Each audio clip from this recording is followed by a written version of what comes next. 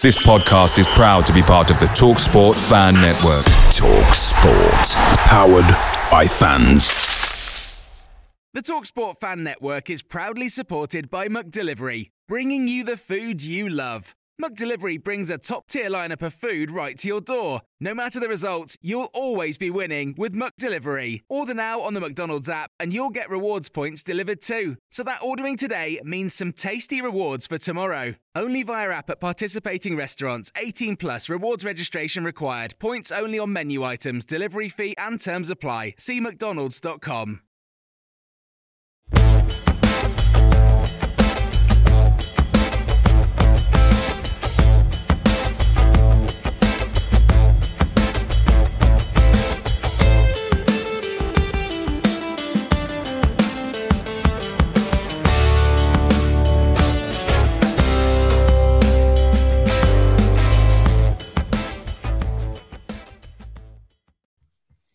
Hello and welcome to MK1 Podcast, a podcast to myself, Ross and Joe talk everything Milton Keynes Dons.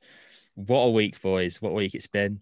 Of course, Dons had a pretty good week themselves, but in terms of the wild scale of football, it's been some 48 hours. Of course, the Super League came and gone. The Big Six are staying in the Premier League, and I'm sure a lot of fans, including us, will remember this for a long, long time. But outside of football, I'm interested to hear how your guys' weeks have gone. So, Ross, how you doing? If Dons win, I'm happy. That's all I can sum my week up by. Simple equation, isn't it, really, for you, Ross? Oh, certainly. And how about yourself, Joe? How you doing? Yeah, all good, thanks. Yeah, all good. Sunburns recovering. You'll be pleased to know, everyone. So, we're well on our way. Lovely stuff. Okay. Dons went to Bristol Rovers midweek and won 2-0 pretty comfortably. You know, I got so comfortable watching that game at times that I wasn't even watching the game. I knew we had the ball. It was just cruise control for most of that game, really. I mean, we spoke about how Rovers didn't have many strengths as a team, according to, certain sites, and they were as bad as expected, to be honest. I thought, considering they really had to win that game to stay up, they had a bit of fight, but as members of the Gascasters and Kaz, they're as bad as expected, really. It was so poor, and they lost all fight. And I think the Barton comments on Everest are actually pretty true, which is quite damning. Of course, we were pretty comfortable the whole game. Scotty Fraser got his open play goal, which was nice for him. And then, of course, Will Grigg finally got on the score sheet after really should have been on the score sheet in the previous game against Pompey. Fish got his clean sheet as well, saved Harry Darlin's skin a little bit, and again proves why he's a starting goalkeeper, even with some people calling for Lee Nichols in goal. So I'll pass it over to the other gents to get their general thoughts on the game. So, Ross, I'm sure you were pretty comfortable watching that game midweek as well, but what were you thinking after 90 minutes and the final whistle blew? Oh, funny you say that. In the first 10 minutes, Bristol actually had a really big chance, which could have put them 1-0 up. I think it was off a set piece, and Hallen had a volley and he put it straight at Fisher, and it was a warning sign. But after that, we looked comfortable, and as you said, Liam, I didn't feel like we got out of second gear, and we didn't need to, in my opinion. But down that left-hand side, Sorinola, yet again, outrageous.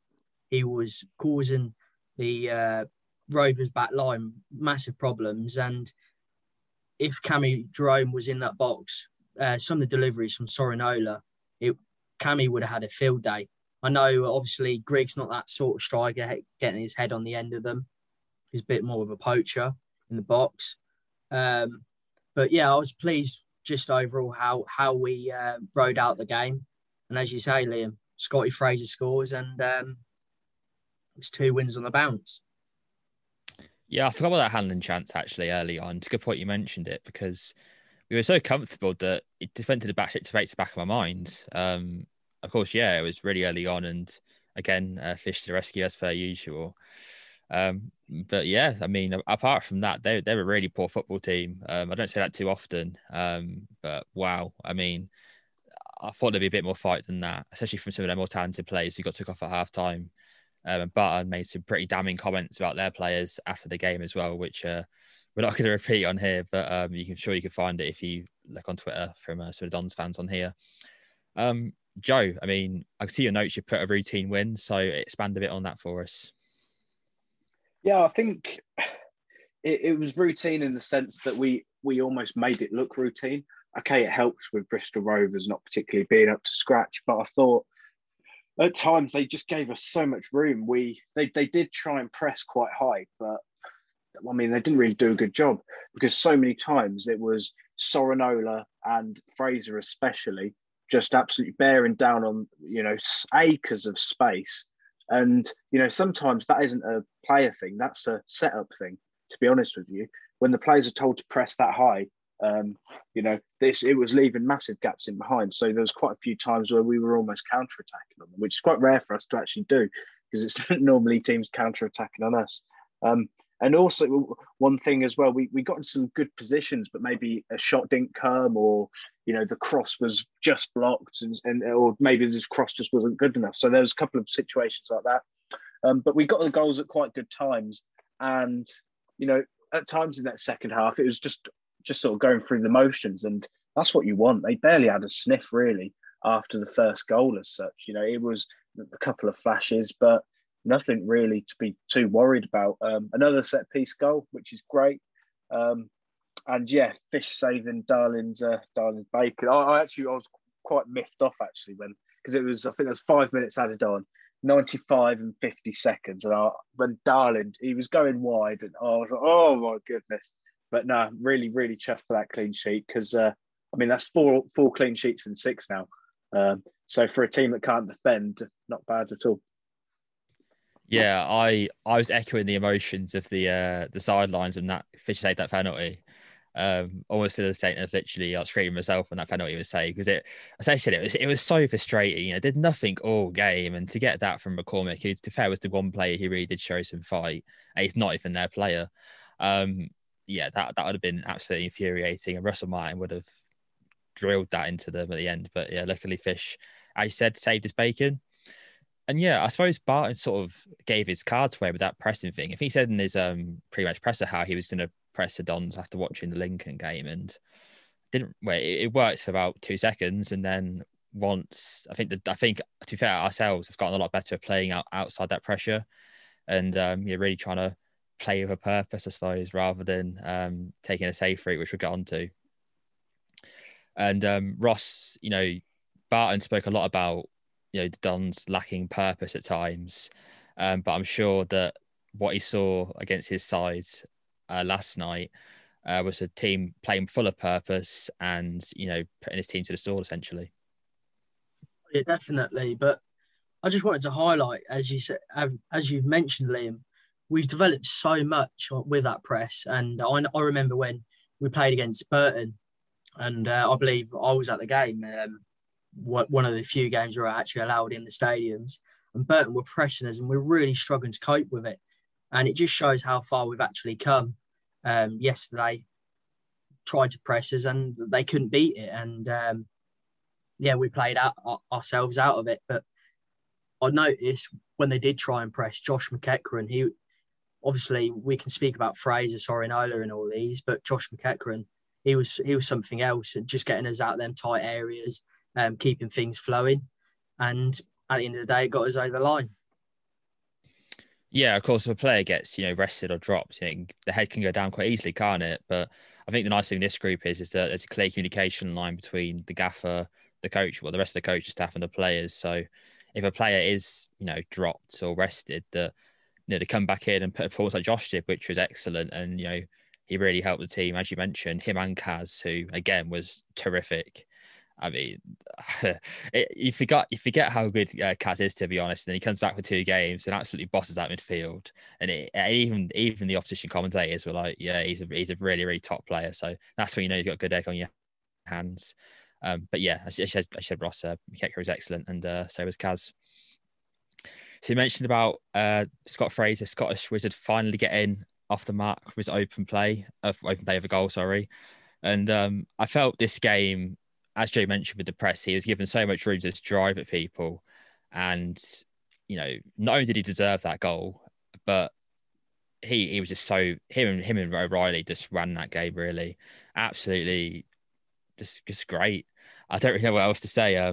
He still did his ground rules work like typically would do from box to box midfielder. 6 out of 11 won. When he needed to, he played the long ball as well, 80% success rate with the long ball. And Joe, we kind of saw the Scott Fraser. You mentioned a few weeks ago, didn't he, about him struggling during lockdown and things like that. In the past months, we struggled for him, but these past 2 games have really started to see the Scott Fraser of the earlier in the season, haven't we? Yeah, I mean, it's crazy what he can do if he's not got 3 men man marking him for the whole game. And I think maybe we see why they do man mark him for most of the game when he can do stuff like that. I think him and Sorinola, I think they've got a great relationship. And I think a lot of the, so often they'll interchange. And I think him and Harvey maybe don't quite have that relationship. But I think, just regardless of, Sorinola and Harvey is that, individual ability, I think Sorinola has such a great relationship with Fraser that a lot of the time it actually brings out the best in Fraser as well as Sorinola.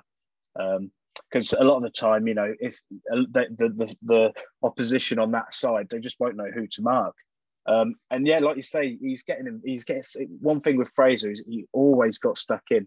And yeah, he might not win every duel, but at least he's there putting pressure on, forcing the player to maybe pass backwards instead of, running into space. And, I think if there's one thing you can't fault with Scott Fraser in the whole time he's been here is his work rate. And a lot of people apparently, in the summer, maybe some of the words were that, yeah, he's a great attacking player, but maybe he's a bit of a luxury player. But that I've not seen any of that. He's been, attacking wise, we know he's got the quality. And it was great to see him actually getting into the box. And he was there at the right place at the right time. That was all pure instinct. He wasn't there by chance. And yeah, I think that the defensive side we've seen really it helps us out massively, especially when if we do lose the ball because of how many men we commit. There's going to be space in behind, but he's busting a gut 9 times out of 10. And those sorts of, I think back to the Shrewsbury game, I think it was when he wasn't there. And we lost that midfield battle based on intensity and legs. And I think when you've got someone like him, and then you've also got Kasumu just sweeping up behind him, it's the opposition players must just get so sick and tired of it and just give up, really. Yeah, I know a lot of top teams in this league, especially we talked about Gary from Stacey West on our preview with Lincoln, how there's a few luxury players in their squad. And as you mentioned, I can't name a single luxury player in this Dons team. And I think that's what's going to take us so far next season, as long as we recruit well and the players that, we do recruit have got the same sort of philosophy, which I'm sure they will. Everyone fights for the same purpose, the same ball. There's no individuals in that team. They're a group collective. And we saw just for the end of the game last night, that tackle, a pretty rough tackle, to be honest, from Kilgore. They're a group at the end of the day. They fight for each other and they win games together, they lose games together. And that's what's going to take this team very far, I think. Yes, he has individual quality, but being that group is what's going to get them through the tough games and really high moments like the past few games have been. So, yeah, it's really important. I know you touched upon Sorinola and Fraser on the left-hand side, but I feel like a player who's really, he's mostly been helped by that, I suppose, is their chemistry, is Zak Jules. I feel a bit like Charlie Brown. For every game I've seen from him, that left centre-back role, he's really growing into that role. And of course, that was always going to happen. We've seen it happen with so many players in this squad. But he seems more comfortable there now. And he's venturing forward less, or maybe more rashly, I suppose. At times in previous games of the season, we've seen him run into danger, a bit like Harry Darling did when he first joined, and lose the ball. We could see the goal, and everyone's complaining about him. But I think these past 2 games especially, he's known the right time to do that. And I think he's showing clear signs of learning, essentially. And the process is kind of working on him. And we've seen him put in better performances. And I think Ross, that really showed last night, didn't it, in terms of him sort of picking out the right time to go forward and letting essentially Sorinola and Fraser do their thing going forward. Well, it was always about the case of being patient with a lad. The fact that obviously he's been told to play left wing back at the start when he was recruited in, and then go straight into the left centre half role. And with the way we play, there's so many variables in what he does. And I just wanted to highlight and mention Warren O'Hora wasn't great at the start of the season, and we gave him some time. And look at the play he was in before he got injured. And I think the same applies with Jules. New league, new position as such. He's played a few games now. He's starting to find his feet, starting to know what's around him and what he has to do in his position. And now we're starting to reap the benefits of it. And I felt last night show that he never looked in trouble along that back line. And I know obviously with him coming in, people thought he would be a weak link as such, but yesterday showed that all of them looked as solid as each other. Hey, I'm telling you, they lose into trouble next season, you know. But once Warren O'Hora's back fit, he's in trouble getting his starting spot back for sure. I'll mark my words on that. If Darlin and Jules keep it up, which I'm sure they can, you know, they haven't shown any signs they can't.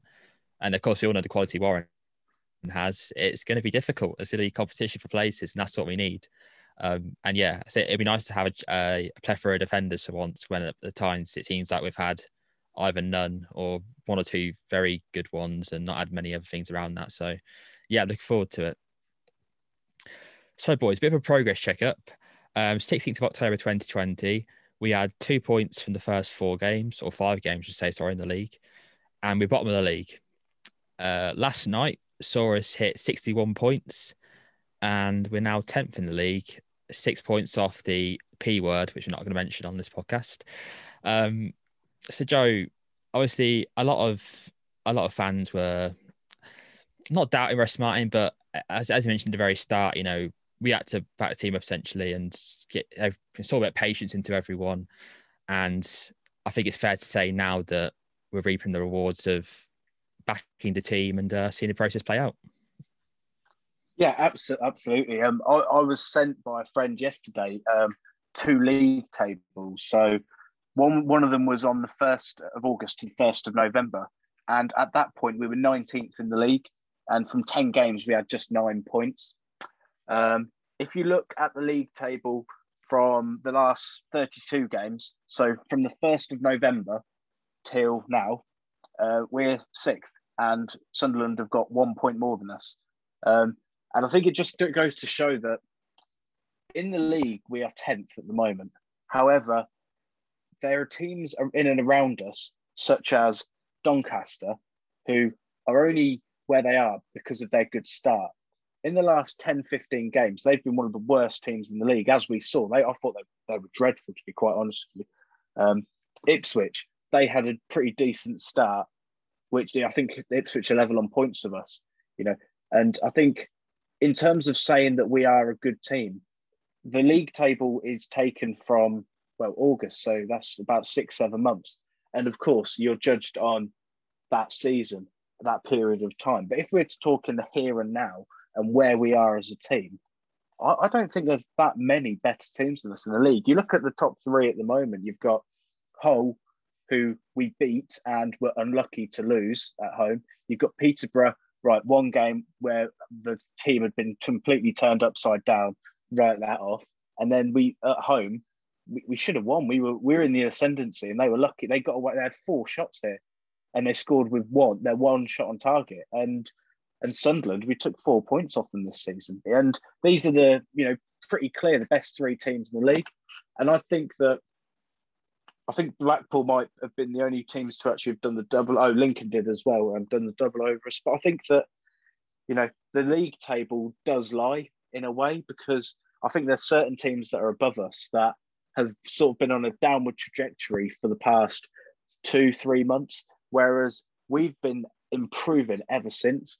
And, if we had the team which we've got now for the whole season, where would we be in the league? I genuinely think we'd be not fighting for the playoffs. I think we'd be in the playoffs. And I think that, in terms of progress, I think maybe we should look at things like that, and maybe, look at the last 10 games, look at the last 15 games, rather than look at the league table. Because I think that, Russ has mentioned in his press conferences about how, I looked at the last time we played so-and-so, and only 2 of the players we've currently got started. And it's things like that just show you how much has actually gone on through the season. And it's quite incredible that these players have settled in so quickly. And so that's, even more kudos to to the management team. So yeah, I just think, on the face of it, it appears decent, but actually, I think, I think the league table is lying, and we actually are one of the best teams in the division. Yeah, I mean, if you want to look at it from a more sort of the whole time since Russ Martin's come into the club, the club tweeted out a tweet earlier on the 2nd of November 2019.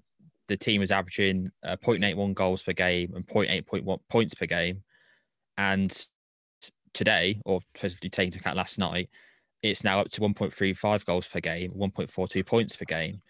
So there you go. I mean, that's it's in the numbers right there. The team's improved scoring wise, and we're getting more points. So I think it's fairly evident, whether you want to take into account the league table or not, that Russ Martin's improved this footballing team, and people that aren't aboard the process yet, I'm sure are going to be aboard next season when we're in their playoffs and we're beating the best teams in the league, fighting to get into the championship. And hopefully we do. I think it'll be a season early personally, but I think unlike the last time we were in a championship, I think we're ready for it this time. So yeah, hopefully it happens, because I'm ready to get back to the championship. I mean, I love that season so much, and going to certain away days. So yeah, looking forward to it. Of course, there's plenty of caveats and asterisks next to, this form. We're not going to have the exact same team which we've had for the second half of this season.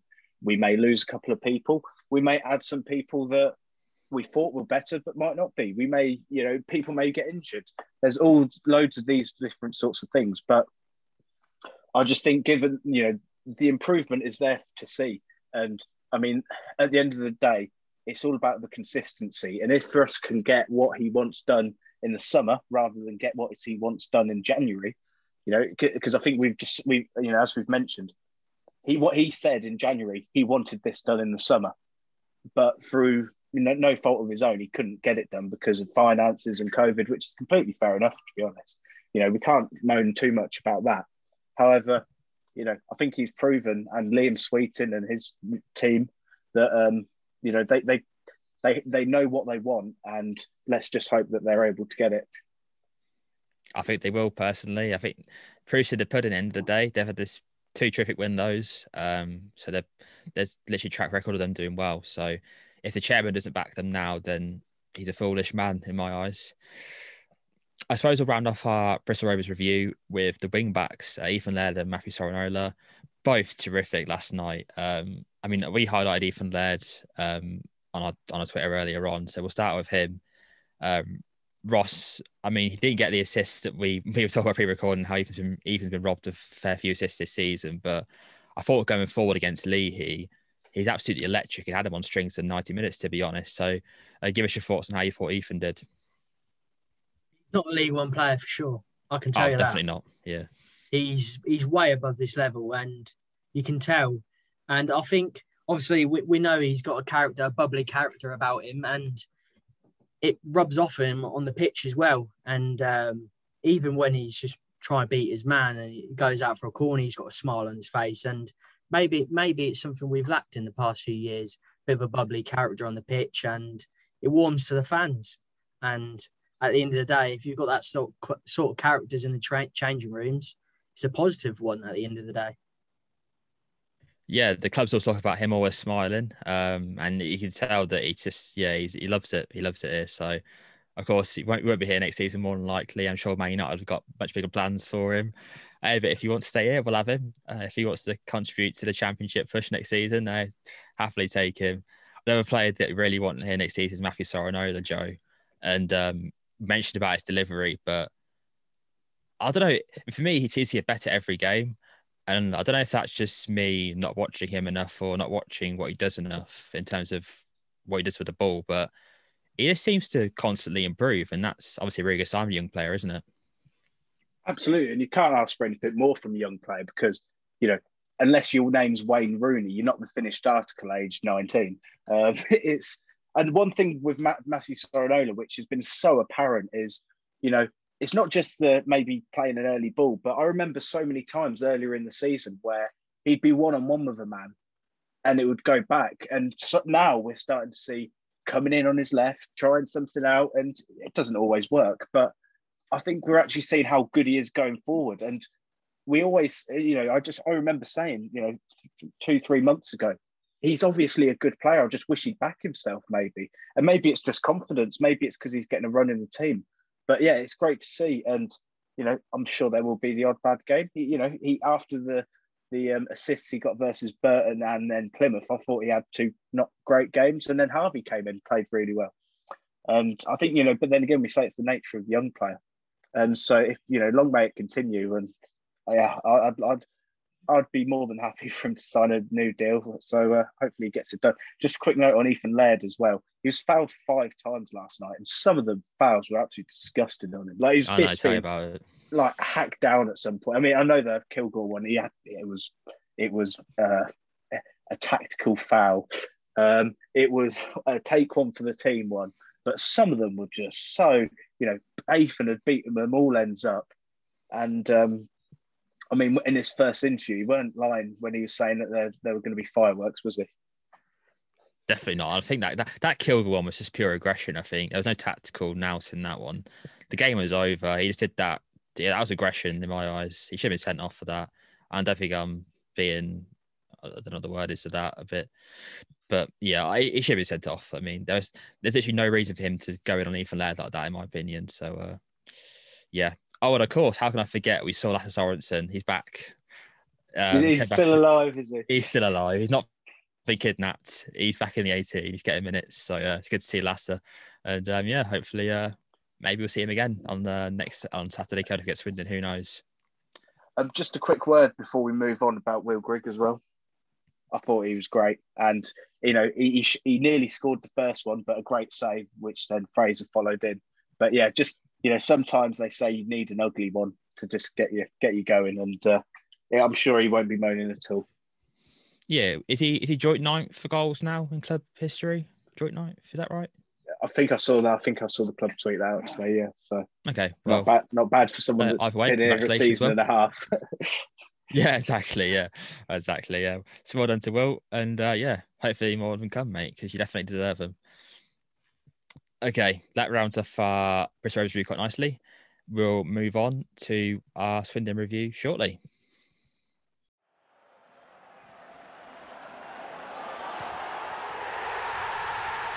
This podcast is a proud member of the Fan Hub 100. Football without fans is nothing, so we've partnered with Fan Hub to put fans first.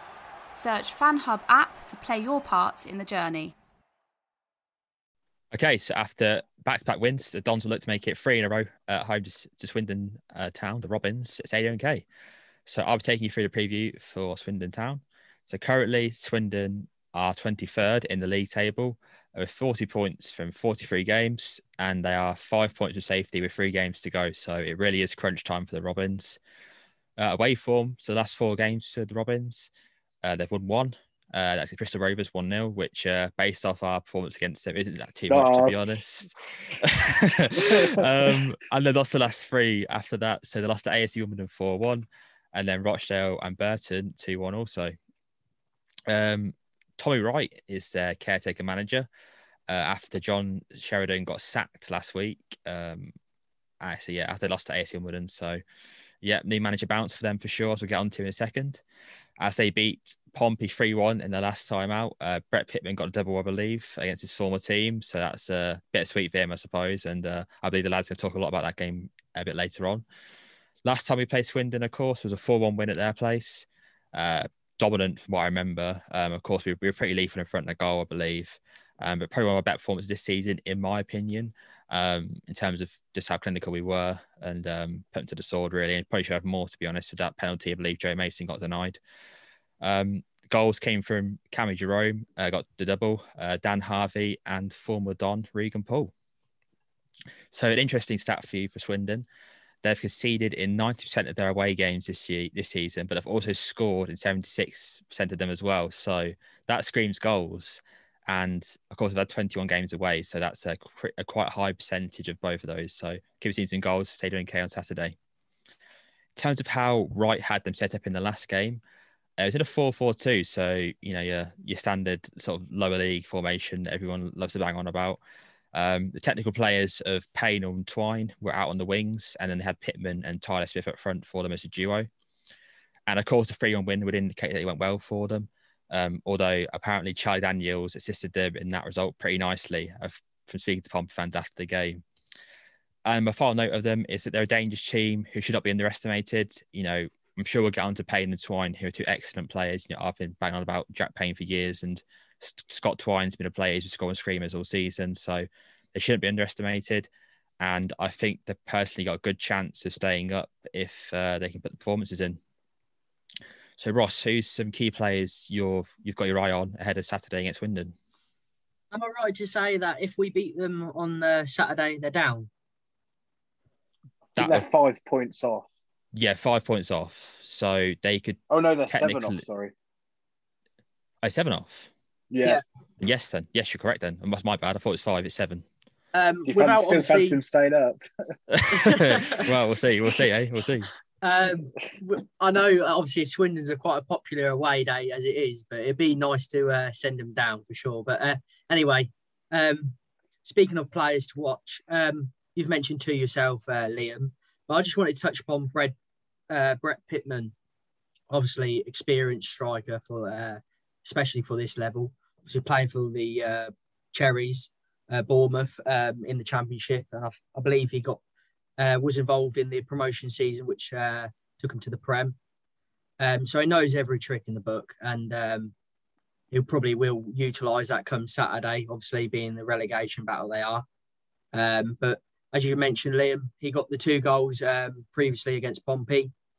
And I looked at his previous scoring record also, and his last goal was against the Gills back in March. So he has gone under a bit of a dry spell, but new manager, new start, I guess. Yeah, exactly. It's underestimated how any manager bounce with this revitalised players, and seen it happen here before. It happens to every single club. It's one of the most common sort of narratives in football. So yeah, hopefully Pittman can keep that as a one-game little spurt, and we don't have to see him score a few goals against us. That'd be nice. Joe, I believe you wanted to talk a lot about the Pompey game yourself, and also on 2 particular players out on the wings. So I'll pass it over to you. Yeah, thanks. Ross, for touching on Brett the Hitman Pittman. I think one thing that's quite apparent, especially from that Portsmouth game, was then. Sorry, I know that was awful. I do apologise. But they didn't necessarily dominate the game, and Portsmouth actually almost had. Portsmouth had 19 shots to their 13.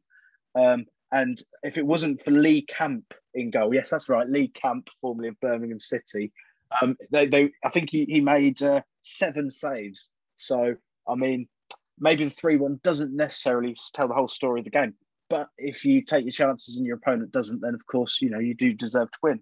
But one feature that I noticed was obviously with the 4-4-2, it's going to be quite a fair bit of wing play. And that is a place where they have actually got a bit of talent. If truth be told, they've got Jordan Garrick on the right, who played right back. He's on loan from Swansea, I believe.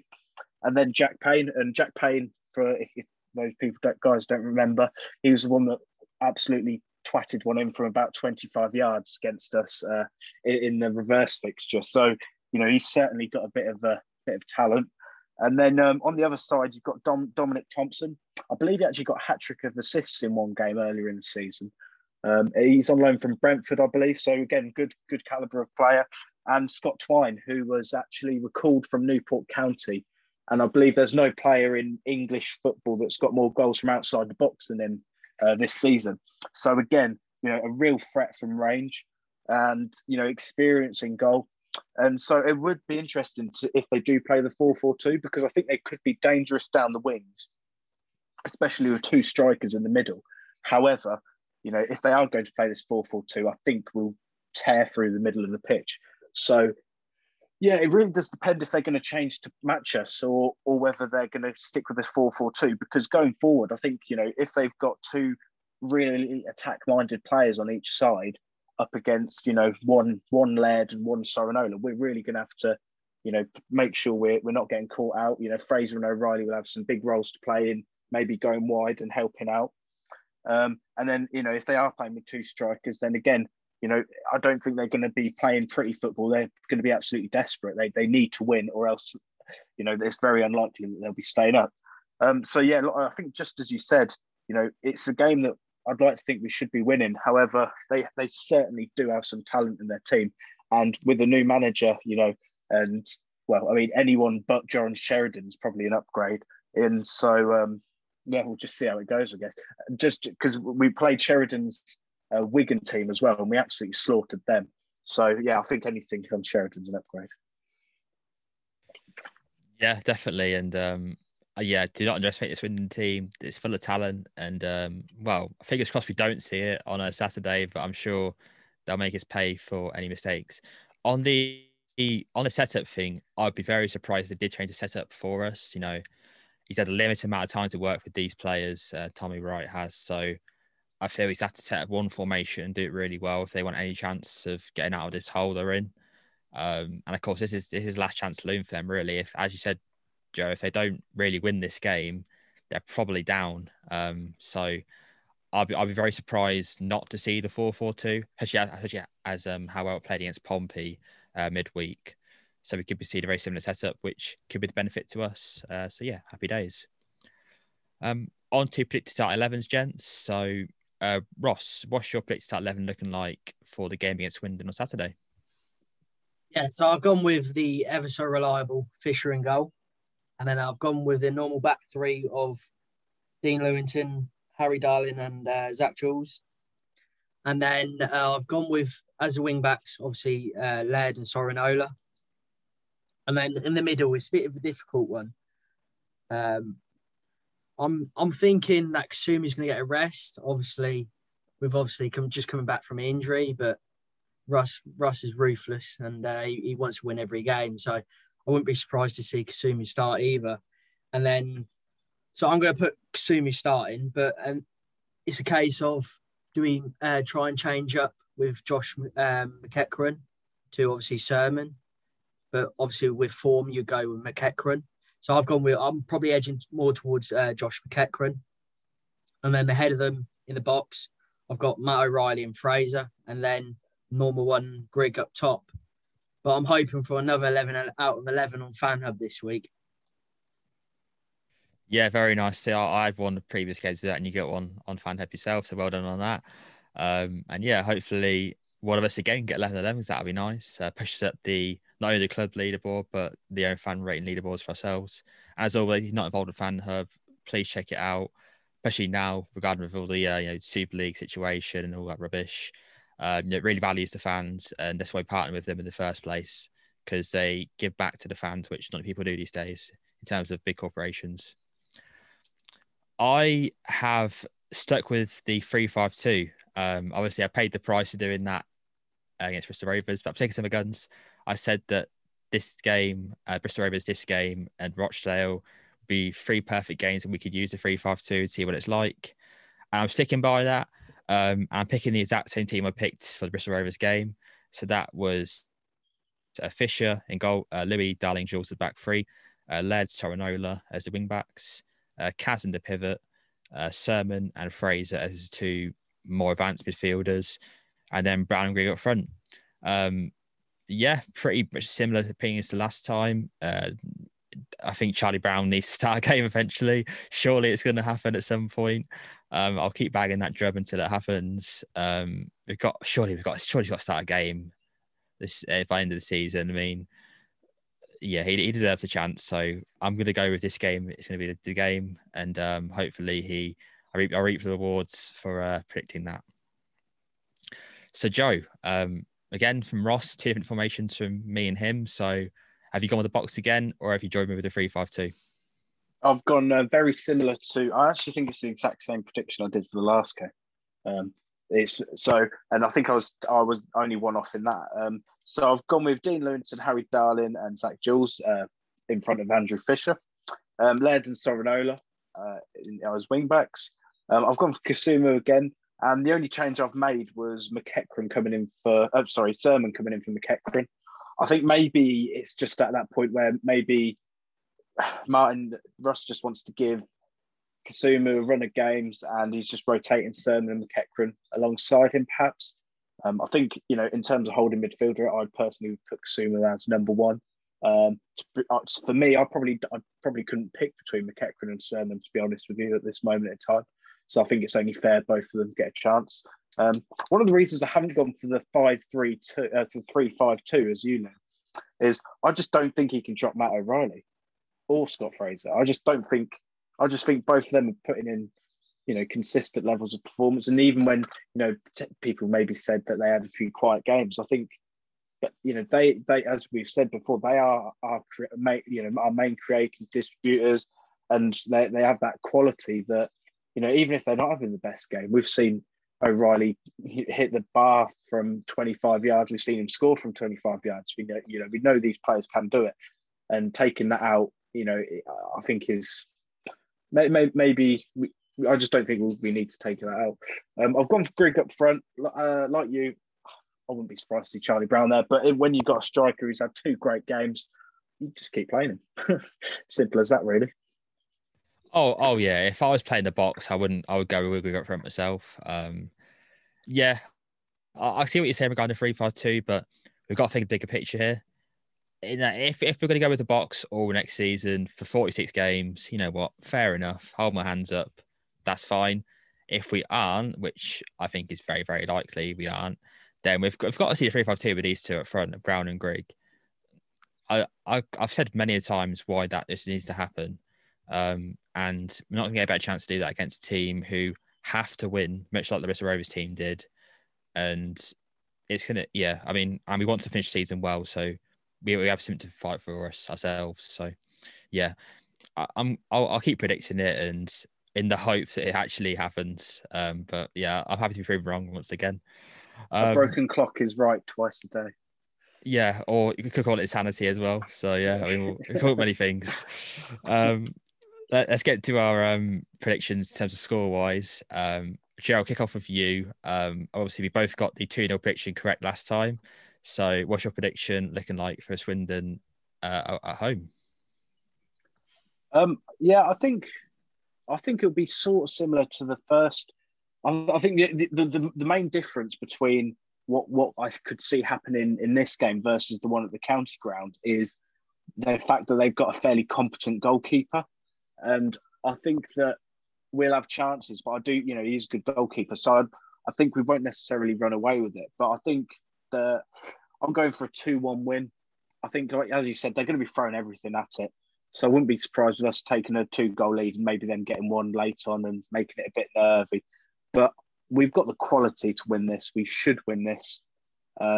It's just, keeping the standards high ahead of next season. Yeah, I've also gone with score, draw, win, but I've gone 3-1. Listen, if AFC are willing to score 4 goals against them, we can get a couple at the very least. So, yeah, I'm going to count the quality that we've got now in the squad, and plus we're on a bit of form. It gives us a few more goals uptick than maybe what some people would expect. So, yeah, I've gone 3-1 and us to relegate Swindon down by the sound of it, because they can't get out of it if they lose. So, yeah, happy days. Ross, me and Joe both gone with a score, draw, win. What's your prediction looking like score-wise for the game on Saturday? I'm going for the hat-trick of clean sheets as well. I'm tipping us to get a clean sheet against the Swindon side.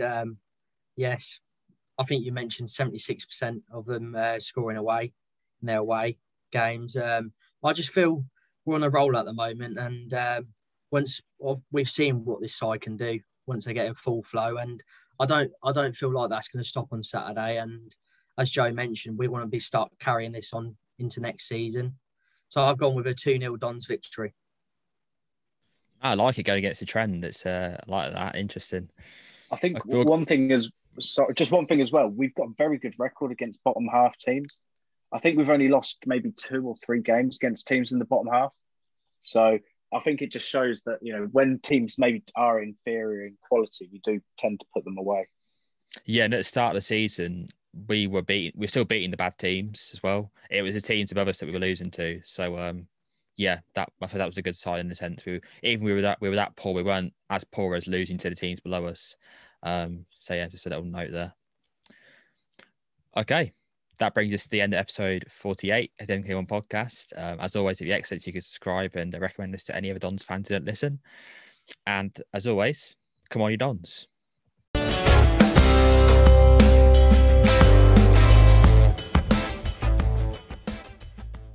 Away days are great, but there's nothing quite like playing at home. The same goes for McDonald's. Maximise your home ground advantage with McDelivery. Order now on the McDonald's app. At participating restaurants, 18 plus serving times, delivery fee and terms apply. See mcdonalds.com. This podcast is proud to be part of the TalkSport Fan Network. TalkSport. Powered by fans.